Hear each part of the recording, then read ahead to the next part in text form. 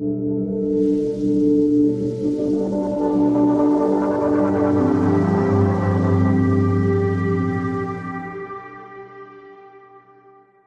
everyone. Welcome to Foresight's Existential podcast episode. And this is a special podcast episode where we invite our senior fellows to discuss a little bit what got them excited about their work, what gets them excited about the long-term future, which risks we need to navigate to make those futures amazing, and how people that are perhaps new to these areas can plug in, how they can start thinking about these fields, how they can get excited.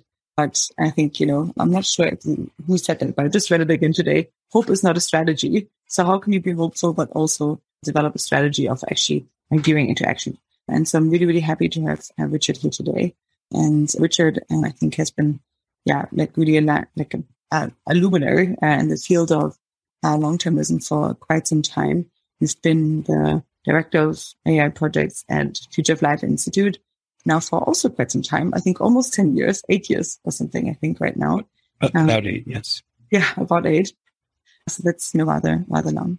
You have co-hosted the really wonderful beneficial AI conferences that I think have really set the stage for much of the world of AI safety and general long-term thought in AI. And I recommend to everyone to check out the Future of Life Institute playlists on these conferences. They're really great.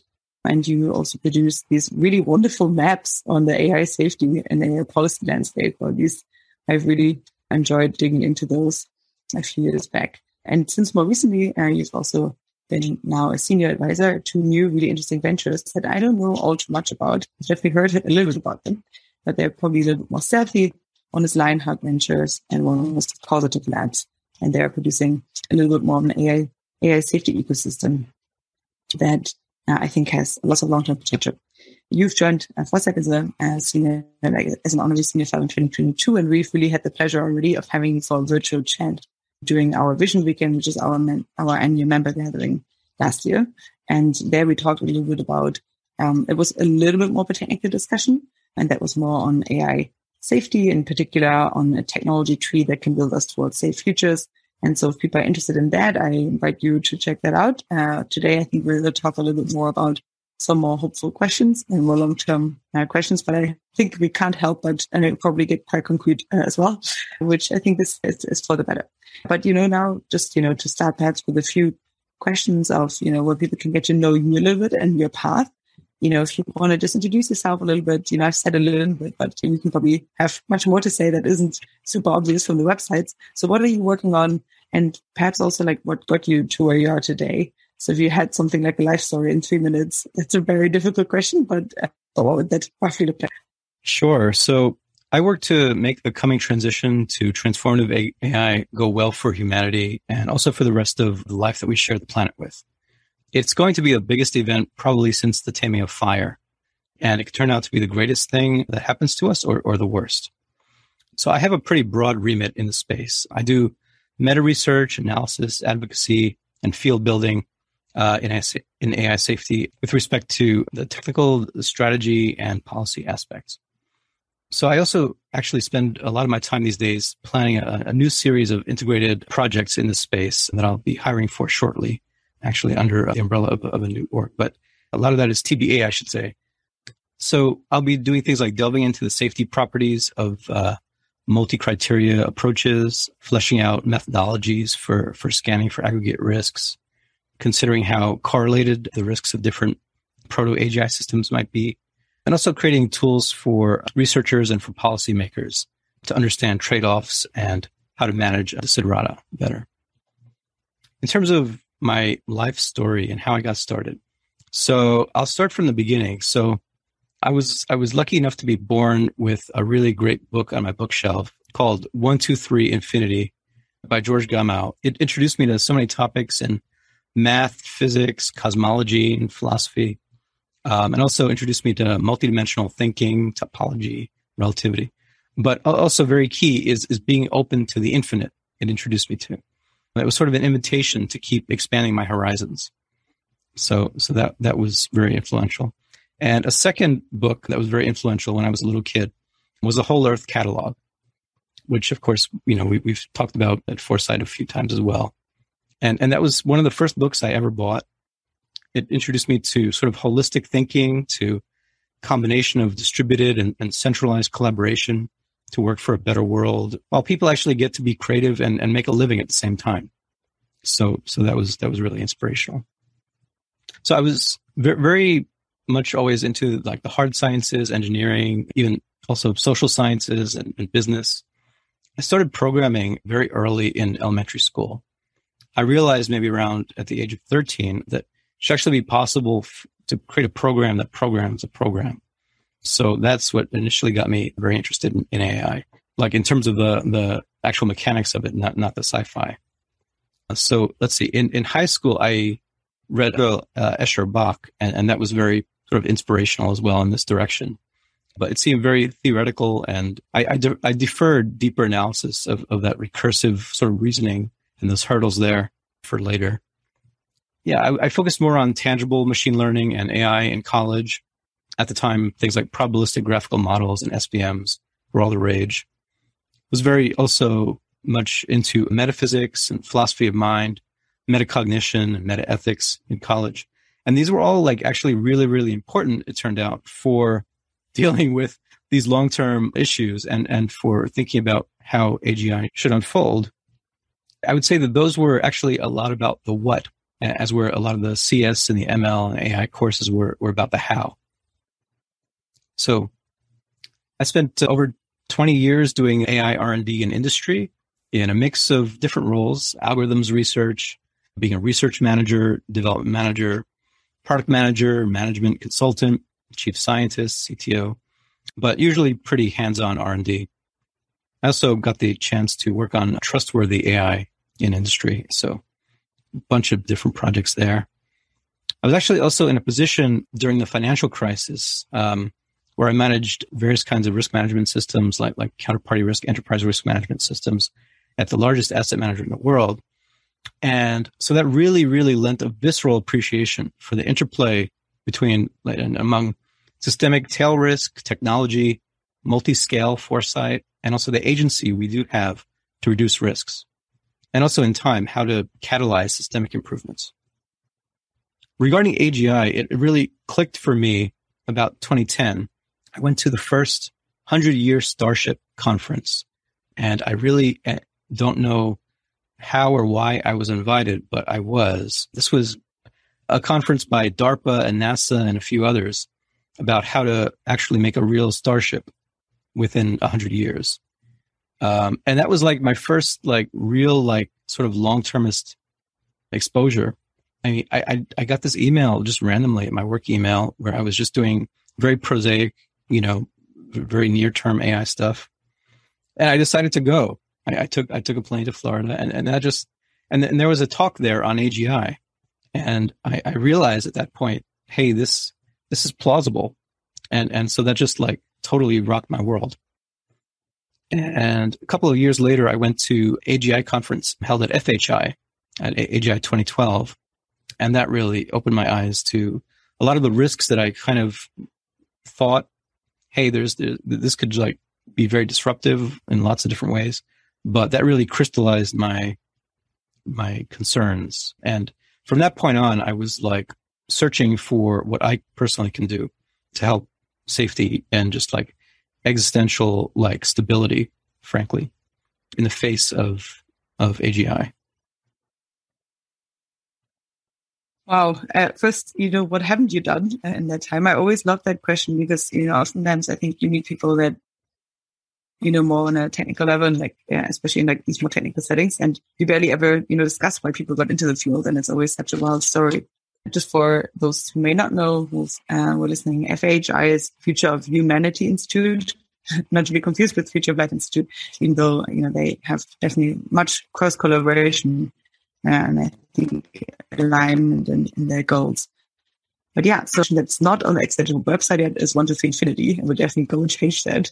But the other ones, are definitely no stranger to, the broader exo space. Very, very, very interesting.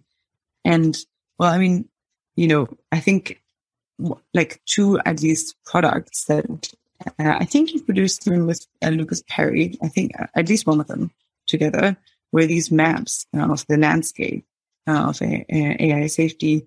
And I think, for someone who may be new to the field, who's listening now, there is no better person than a map maker of these fields to give them a little bit of a bird's eye overview of what these fields are about. So, if someone new to the field was like, okay, AGI, nice, but I'm overwhelmed, what would you say, or like, what's the rough lay of the land in which people can position themselves, and how do you even start thinking about that field for someone? Yeah, totally. So AI safety and sort of AGI safety is many things. And there's many different metaphors we can use as sort of summaries here. We can use them in parallel. So it's a shield we hold. It's the rails that we need to run on. It's our navigation system. It will also be sort of our therapist and our patient. So I'd say that there's really like a handful of key facts here that really tie together about where the risks really come from. So the first is that we get what we ask for, not what we want. So you can think of the stories around King Midas or genies or Sorcerer's Apprentice. It's really that concept. And what we ask for is actually usually expressed as a metric. And Goodhart's law tells us that as soon as a metric is used to influence a system, then it becomes a bad metric. And in so doing, the dynamics of the system evolve to contort, to optimize to that metric. And so AI discovers creative ways to think, creative ways to do things that we ask for. And actually, these specific ways can be thought of as like instrumental goals that it's creating in order to accomplish these. Meanwhile, most of the field of AI and of computer science and even electrical engineering now is focused on creating and powering and expanding and making all that creative power much, much larger. And so when that optimization power and also what we call the action space range of the types of actuation, the types of actions that a system can take, when those grow together, we have really impressive new capabilities. And there can be inflection points of totally qualitatively new capabilities that are actually pretty difficult to predict in advance, and that we've seen with some of the systems even in the past few years. They've started to manifest. But with enough optimization pressure, nearly all asks that one can have of a system generate a pretty similar plan for power, for resources, for independence, for maintaining itself in terms of not being shut off and things like that. So in order to gather resource, and we call those convergent instrumental incentives, of course, from Alejandro. In order to gather resources and prevent its shutdown, the system will try to learn about the circumstances it's embedded in. And when the system does realize its place in the world, it can also change itself and expand. These are issues of embedded agency that Miri talks about. And we don't really know how to reliably keep all of that in check. So that's the endeavor of existential AI safety. Yeah, I mean, just a quick question. I didn't know that FHI already had an AGI conference. And when did you say 2012? So FHI and Ben Goertzel and company co-hosted the 2012 AGI conference, and it was very sort of FHI and safety focused. Yeah, this was in December 2012 at Oxford. Wow. And so how has, your thinking on timeline shifted since then? I mean, not to get too into the weeds of it, but, there has always been the Robin Hanson and Eliezer Yudkowsky debate on different time, like takeoff speeds. And recently, I think, Paul Christianov has kind of taken the seat that Robin Hanson often had and arguing more for the gradual AI capability increase. And then Eliezer has, doubled down on the fast takeoff. And, from your perception of having been really in this area now for so long, do you think that at least people's perceptions, or timelines in general are, rapidly accelerating, or, how has the thinking, like the kind of like, the idea space changed? Yeah. So I think within people looking at this, yes, timelines have certainly come in, timelines have shortened. I still, so my timelines were actually pretty short to begin with. I had 10 years of experience in the field at the time. I was really starting to think of this, and then like another 5 of leading some pretty cool AI projects in industry. And like, I was really trying to like map out the different types of synergies, the different types of paths that we might take to get there. And this is not really something that, should be shared too. I mean, in terms of the details, you shouldn't be shared too widely because, that's how we get there. Right. But I realized that there are a lot of synergies between different threads of research, and it's going to hit us faster than a lot of people expect. Yeah, I think in the world at large, people do think that AGI is more of a realistic proposition now than they did like 5 or 10 years ago. Certainly. Yeah. Yeah, absolutely. And do you think that has there been any other like interesting culture shifts in the general field of AI and AI safety in particular? Like anything that, if I'm now coming new to the space, let's say, where I would find the space different than if I'd come to it like 10 years ago or something. Yeah, I think so. I think the concept of AI safety is certainly much more mainstream now. A lot of that mainstream, though, is still with respect to sort of very near-term, narrow systems. But the concept of AGI itself is also becoming more mainstream. Less so than standard AI safety right now. But I think a lot of people are realizing that, yes, we will have lots of issues. And it's just starting to click for a lot of people. And so, part of the hope that we have within the field is to get more people who care about things like AI ethics or near-term AI safety or machine learning that is trying to do what the humans want it to do in general, which really, I mean, if you're trying to make a system, usually you want it to do what the users or the owners or someone wants it to do. So hopefully that should be most people actually in the field of AI. One might be surprised, though, that sometimes people are kind of dismissive about some of these issues. But yeah, we're trying to get more people to realize that more scalable types of safety are needed. Very cool. Yeah, I mean, I think that most folks, even those that are building AIs, should want it to be aligned with what they are hoping to get out of it. But that also obviously doesn't always mean that that's aligned with the broader bits that are good for society at large or humanity and so forth. So I think that there's still like an interesting mismatch there. Absolutely. I wonder if you could point, from your position to any parts that you still think are undervalued right now in the larger context. So which areas do you think have people perhaps not woken up to that you would like to draw attention to for someone being curious to learn more? Yeah, so I'll actually use this opportunity to give a preview of a few topics in the technical research plan that I plan to push forward. So I should note that all of these are actually inspired by the subfield of AI known as knowledge representation in one way or another. So KR was actually a part of AI before ML swallowed all the rest of AI, which happened sort of in the past like decade or the decade and a half. And if I may say, so ML is actually sort of having an indigestion problem from having swallowed some of these pieces a little bit too fast. It doesn't really know how to deal with them, how to use these pieces. So the first is extending environmental safety techniques. This is things like don't crash yourself into a person for a self-driving car, to more meta-agentic safety.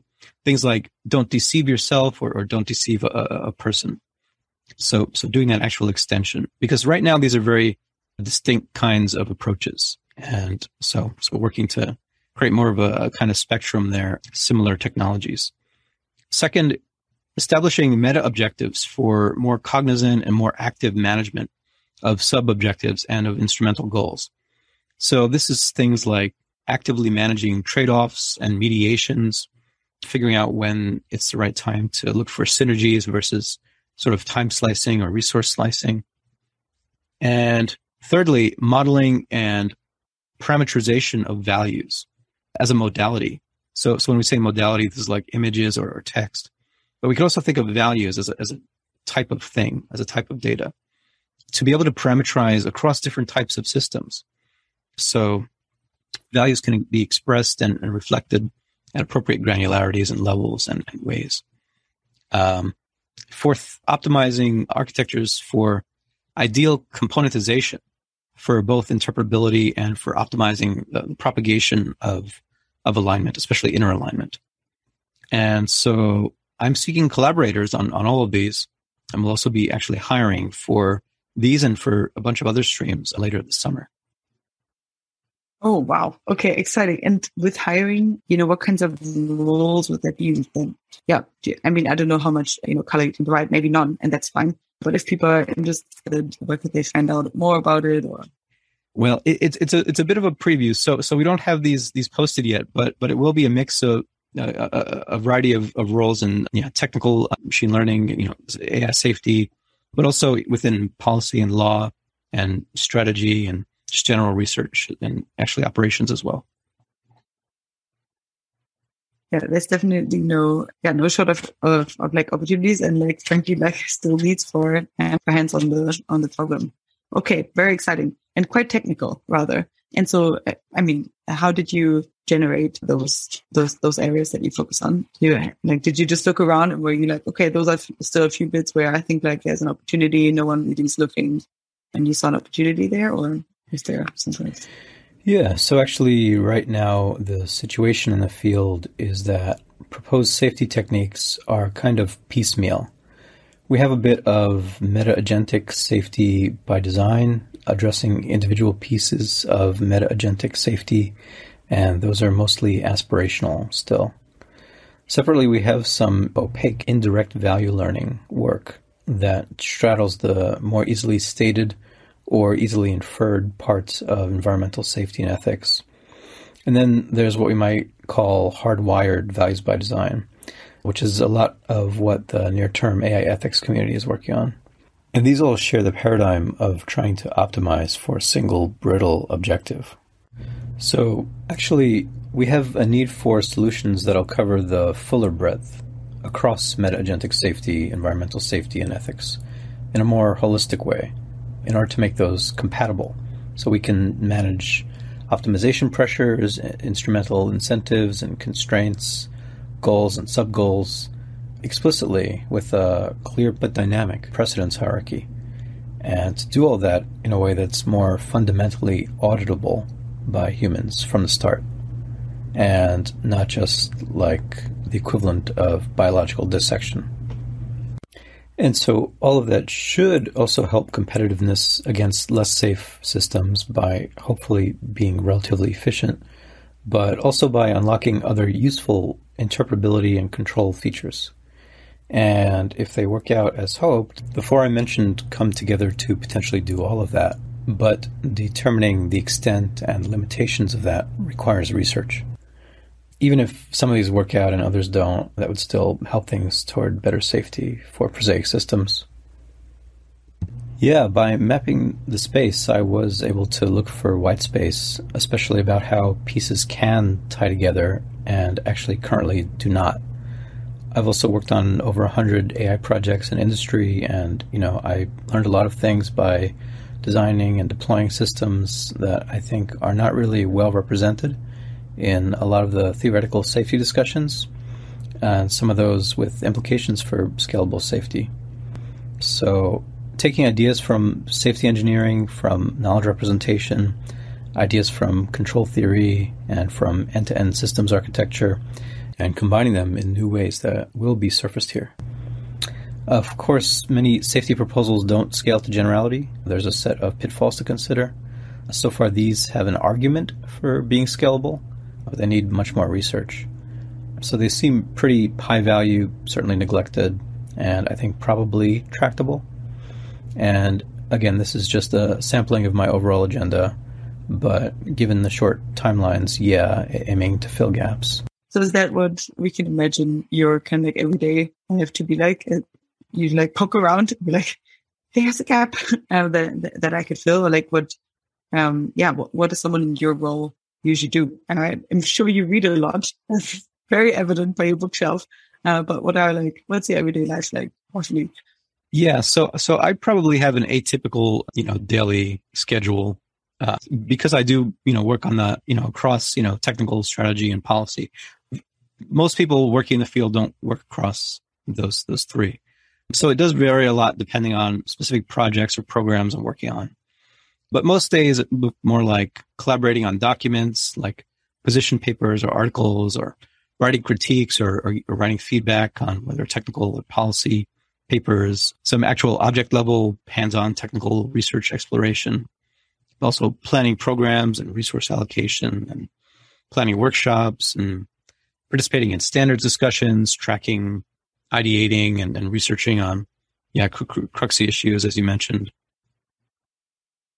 Okay. So like all of it, basically, pretty much. Okay. Wow. Great. I think that, at least it gives people like as much of an overview as one can do in like 20, 30 minutes of, what the field of AI safety, at least from your vantage point, really contains a bit. And, I think it's a nice dive in, but I do want to hand it over to Beatrice to lead us more into hopeful waters after people hopefully have built some foundation of where we start. Awesome. Yeah, I'm a little bit nervous about your answers to these questions, Richard, because I feel like, from an outsider's perspective, I feel like there has been definitely a ramping up in terms of how urgent the whole AI safety question is starting to feel. So yeah, I'm very happy we have an AI expert to ask these questions, but I'm also, quite nervous. So this project and this podcast is about trying to identify what we're aiming for, rather than just focusing on what we don't want. So sort of like AI trying to figure out our like values and direction. And so I'll just sort of dive in and ask you if you would say that you are optimistic about the future. On net, yes, I would say so. Especially when zooming out, I am optimistic, but that is certainly contingent. So I think we have it within us to reach, truly awesome outcomes, but we have to actually make it happen. It's not just going to happen by default. So I would say optimism and existential hope really start with existential gratitude. So sort of an appreciation and an awe that we are here in the first place, which when you think of it is kind of weird, it's kind of amazing and unexpected. Why is there anything? But whenever the answer is there, we are embedded in this universe and we have both individual agency and collective agency over it and within it. The future is not yet written. We can work to continue changing the outcomes for the better. So some problems, yes, are very, very hard, and we might get only one chance to get it right. So we actually have opportunities here, new opportunities to muster amounts of creativity that wouldn't be needed other times, which itself is kind of scary, but also kind of exciting, including, of course, creativity on how to get incremental validation on these types of problems. So it's not just necessarily, a one-shot deal. So we can progressively be more certain of the existential safety of a safe AI. And we can see some paths that seem promising. But of course, we still need a portfolio approach and fresh ideas so we can crack this nut of existential safety. And the field does keep growing, which is a hopeful sign. There's a lot more people. We do need to work on this. Collectively, we have accomplished things like banning bioweapons, worldwide smallpox vaccination, and the Montreal Protocol on CFCs to help heal the ozone, and also fixing Y2K before it hit. Making safe AGI is going to be much more difficult than any of those, but it's still within the same sort of collective action and hard technical problem sort of, vein. But if and when things are looking up, the dynamics can start taking care of itself, bootstrapping to become even better and better. So I don't think that we'll be sort of the Sisyphus situation forever. I expect and hope that the right kind of solution to safe AGI will let us get to a point where having sort of a 98% aligned system will itself correct the last 2%. Well, that's really good to hear. I'm relieved. Is there at all, I'd just be curious here, is there at all, do you think, a resource challenge in terms of making this happen, or is it just like the technical challenge and the value challenge? There's certainly still a resource challenge. I mean, we need, it's very much a race between sort of the capability power and the wisdom with which we use it. This is something that FLI says often. And this is very, very true. do have a growing field within safety, but the AI field and capabilities in general is growing so much faster and so much larger so quickly. I mean, it's just, orders of magnitude larger than folks working on safety or scalable ethics. So yeah, we need that better balance, certainly. Yeah. Okay. Well, and one thing that you mentioned, the term existential gratitude, is one that I haven't heard before, but I think I'm going to just adopt it now. I thought that was a really, really good one to keep in mind. So thank you for that. Do you want to share, if you can, a vision of existential hope? Yeah, certainly. So I'd say if AGI is done right, it's clear that it can strike down the world's big problems, so sort of like dominoes. There'll just be these waves of technology that this unlocks for a better world with just cascades of positive externalities. So starting with things like in silico medicine and clinical trials taking only minutes, in a computer, to curing all disease and maybe also aging. Fusion seems like we're on the cusp almost. This will sort of lock it down and get us to energy abundance. The regolith on the moon stores maybe 20 years worth of, Earth power consumption. But Saturn has like millions and millions of years of helium-3.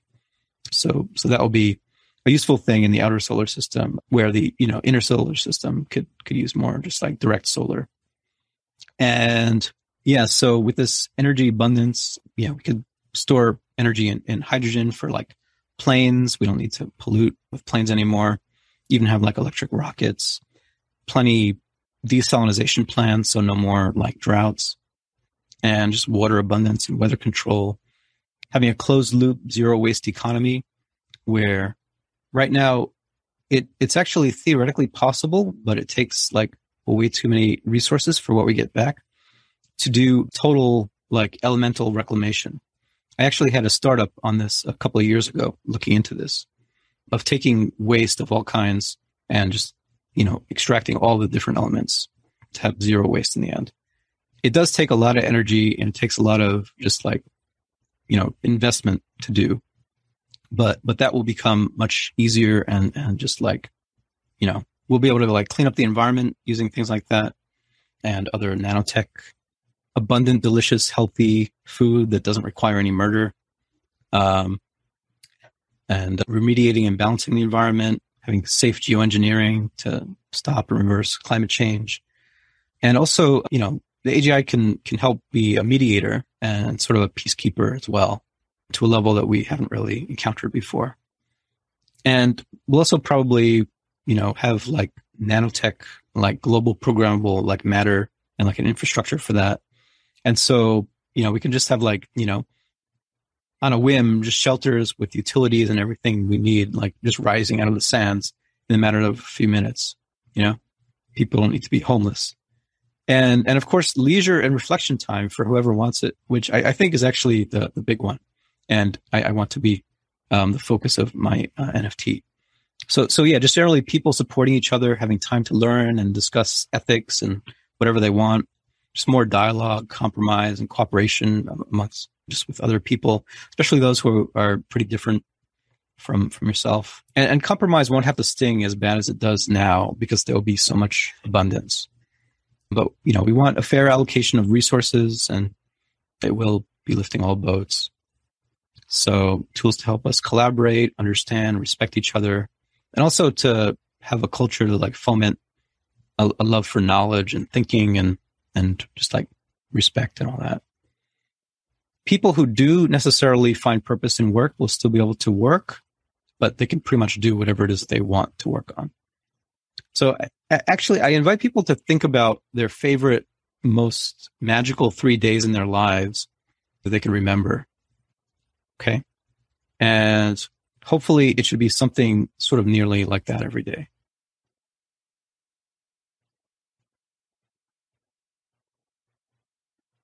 That's a good little practice for the existential gratitude thing that we just talked about. Yeah, thank you. Thank you so much. It's really interesting to hear someone also talk about the possibilities with the AI and AGI rather than just the risks. I know that at FLI, you just had the World Build competition that was about sort of envisioning positive futures with AGI. And so, yeah, it's a good reminder to sort of, well, why are we pushing this? So, yeah. Do you think, so you mentioned a bunch of technologies here. Are there any other areas or things we need to get around to work on to build this future world that you can see? So of course, safe AGI is the main pivot point here. So if it's done right, there's just no reason that it can't or wouldn't be able to knock down those dominoes that I mentioned before and lead to, some great outcome for humanity and for the ecosphere.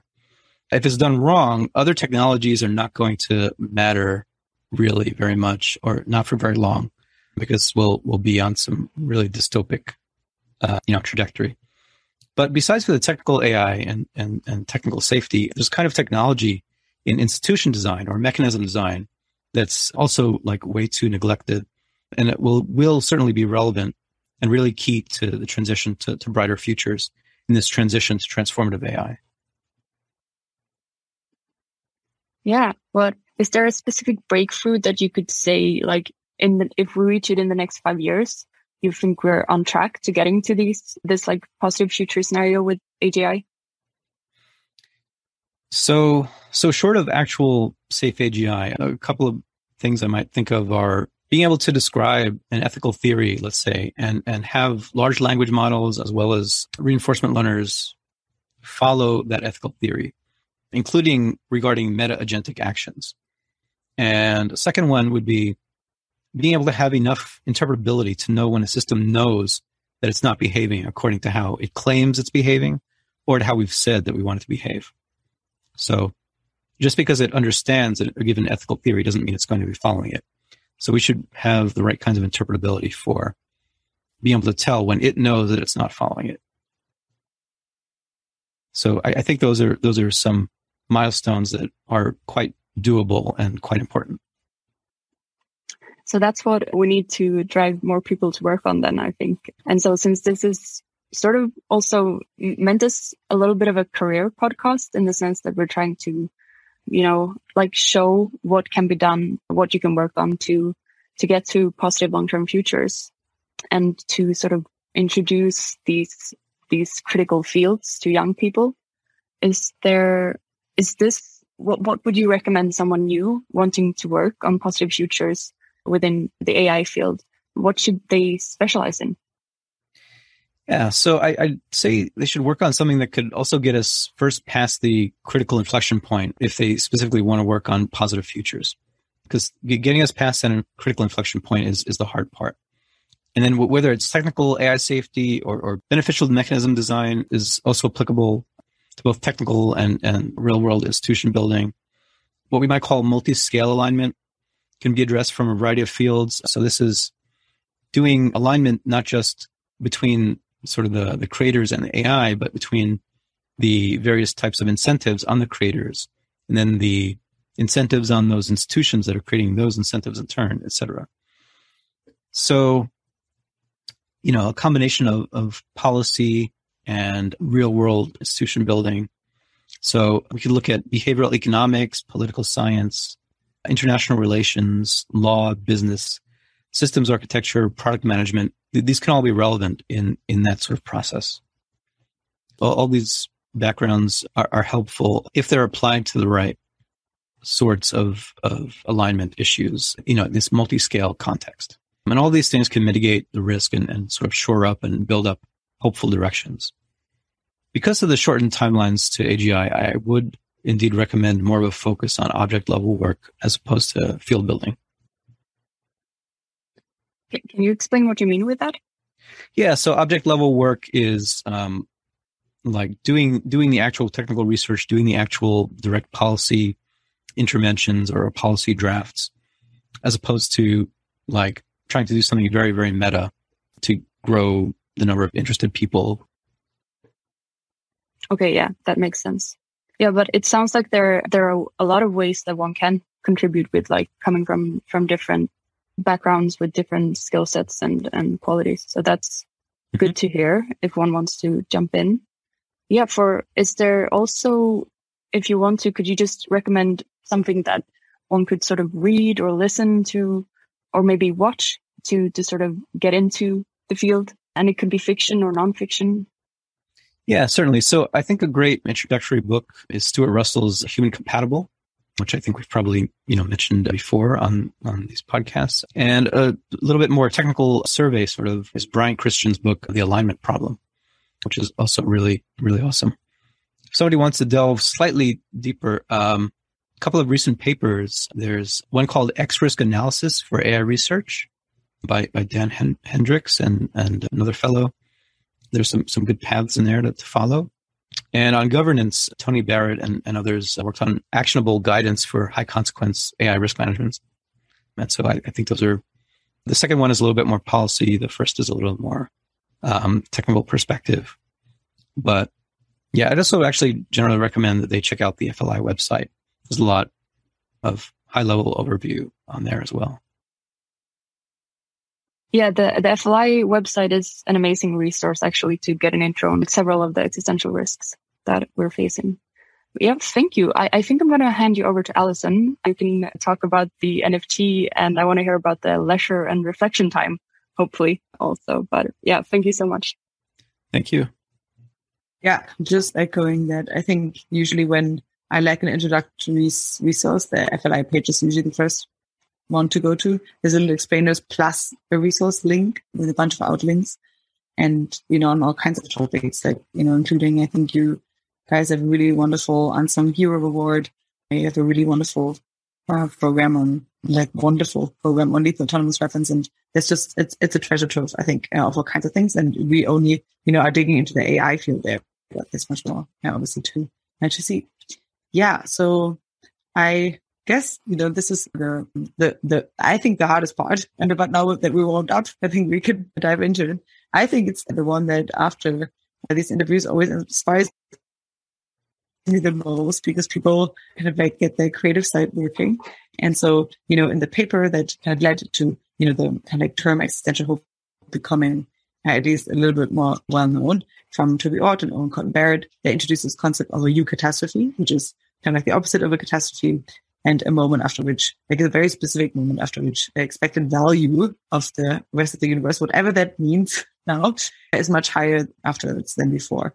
And so those, can be really specific instances. And so, I think in order to, just shift people's mindset of what would that look like rather than just a catastrophe, I think what we usually think about, would you have an idea for what that could be? Do you have a specific eucatastrophic moment that, would really inspire you, where we're like, okay, we've made it. Now we can show back.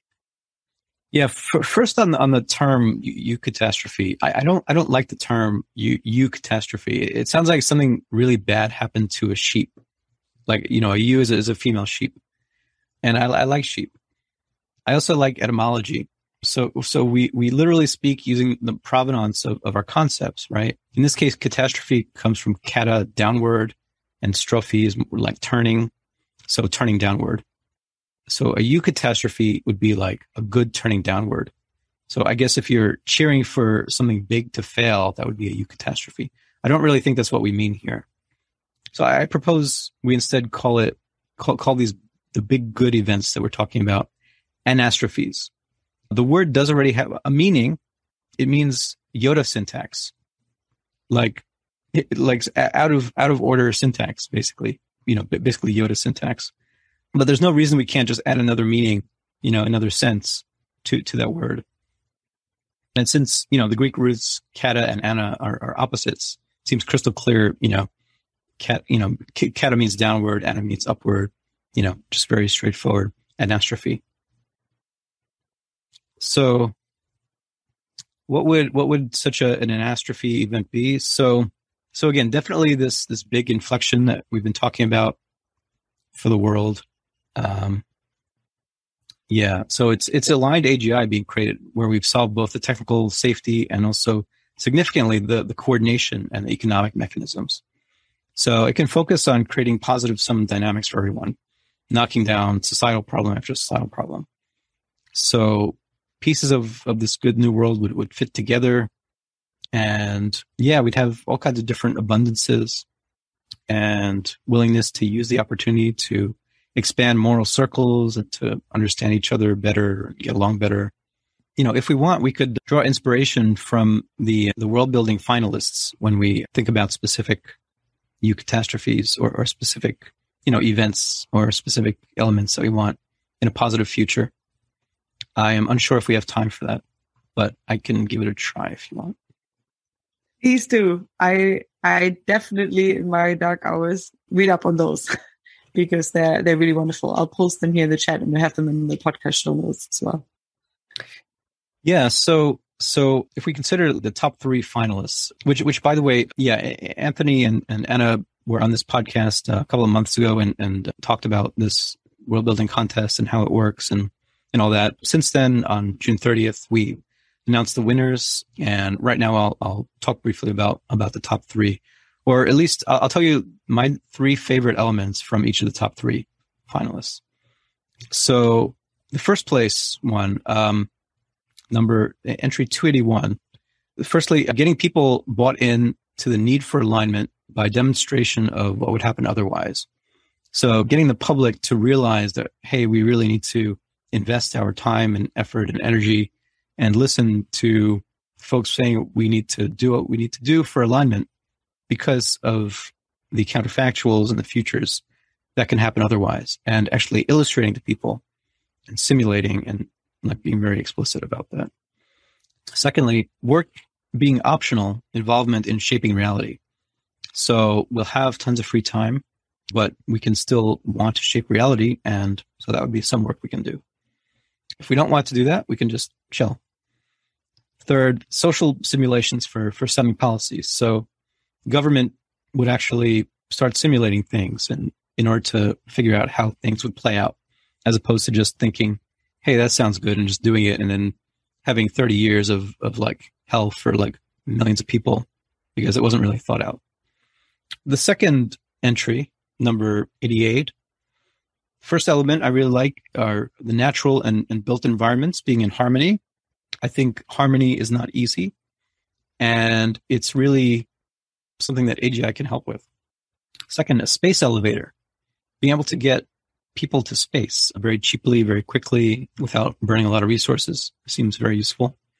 And third, all plastics being eco-friendly. I mean, we already have some of the technology today that can be improved a little bit, but yeah, there's so much non-eco-friendly plastic. It's crazy, and that's really bad. Tied for second place here is entry 313, actually from CSER. 313 had alignment corroboration officers, which are basically people who make sure that AGI is indeed being ethical in the ways that the populace wants it to be ethical. And even after alignment, it's good to have some quality assurance, of just humans checking on it, even if we think we've totally solved it. Secondly, public demonstrations of AGI ideas before rollout to give the populace some confidence that these things will really, make sense, and to give them confidence in the new ways of coming about or coming up with policies. And third, personal AGI assistants actively watching out for you. It's imagine you had an actual guardian angel. That would be a pretty useful thing. So yeah, I really encourage people to spend some time with the finalists on worldbuild.ai. And then also to try to just imagineer for yourself. Maybe you'll even, change your world for the better by doing so. Wonderful. Thank you. Yep. I can only echo that. I think there's an enormous amount of project proposals that all have pretty high quality, I think. And they all have an incredible diversity. So I think there's something really for everyone to discover on the World Build's website. And I just shared it here, and we'll also share it with the podcast together. But it was certainly, I think, a pretty inspirational exercise. I mean, we only have 2 minutes left. I think that we would try to sharpen this eucatastrophic moment. I do think that, AGI alignment is a pretty obvious one. I think, as you've made the case that many of the other technologies are a little bit more downstream of that, in the sense that if we get that one right, we can help with a lot of the rest.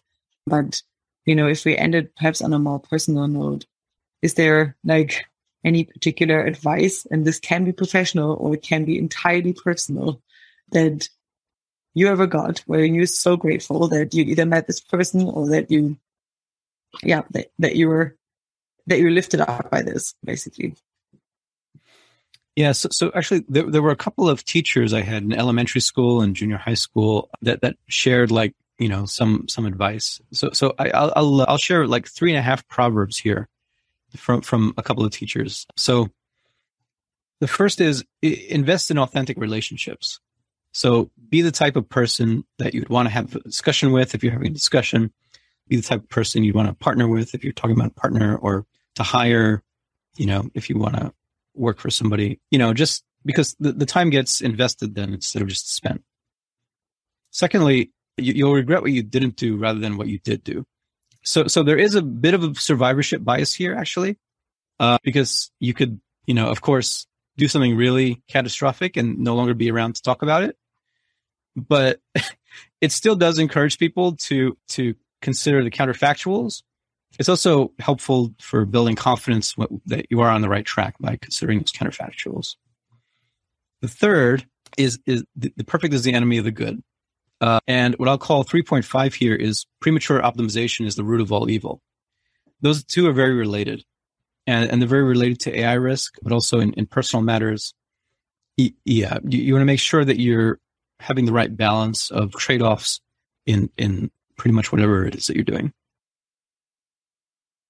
I love that. One that I came across that is more echoing your second one recently, which really resonated with me, is just to take things a little bit more lighter. I think in hindsight, you often obviously regret things that you haven't done, but you also, I think, often regret to not have lived the things that you were able to do, kind of fully appreciating them. And that comes back to the existential gratitude bit again, of rephrasing things like, I have to do this thing now, of I am able and here to do this thing now. And I don't know, it somehow really clicked for me. And I've then kind of rephrased my entire day after that around those issues of I'm able to, and that's awesome. Yeah, I get the chance to do this. It's super minor, but it really clicked. I love those. I'm very, very happy that we got to speak to you. Thank you so much for taking time. Thank you so much for the kind of treasure trove of ideas that you left us here with. I think that we have a lot to digest. And thank you, Alison. Thank you, Beatrice. Yeah, this has been fun. Very, very fun. I mean, those are just, little beacons of hope always throughout my day, at least. So thanks a lot. We really, really, really appreciate it. And thanks for all the thought that you put into this, obviously. And yeah, it was really wonderful. Thanks everyone for joining.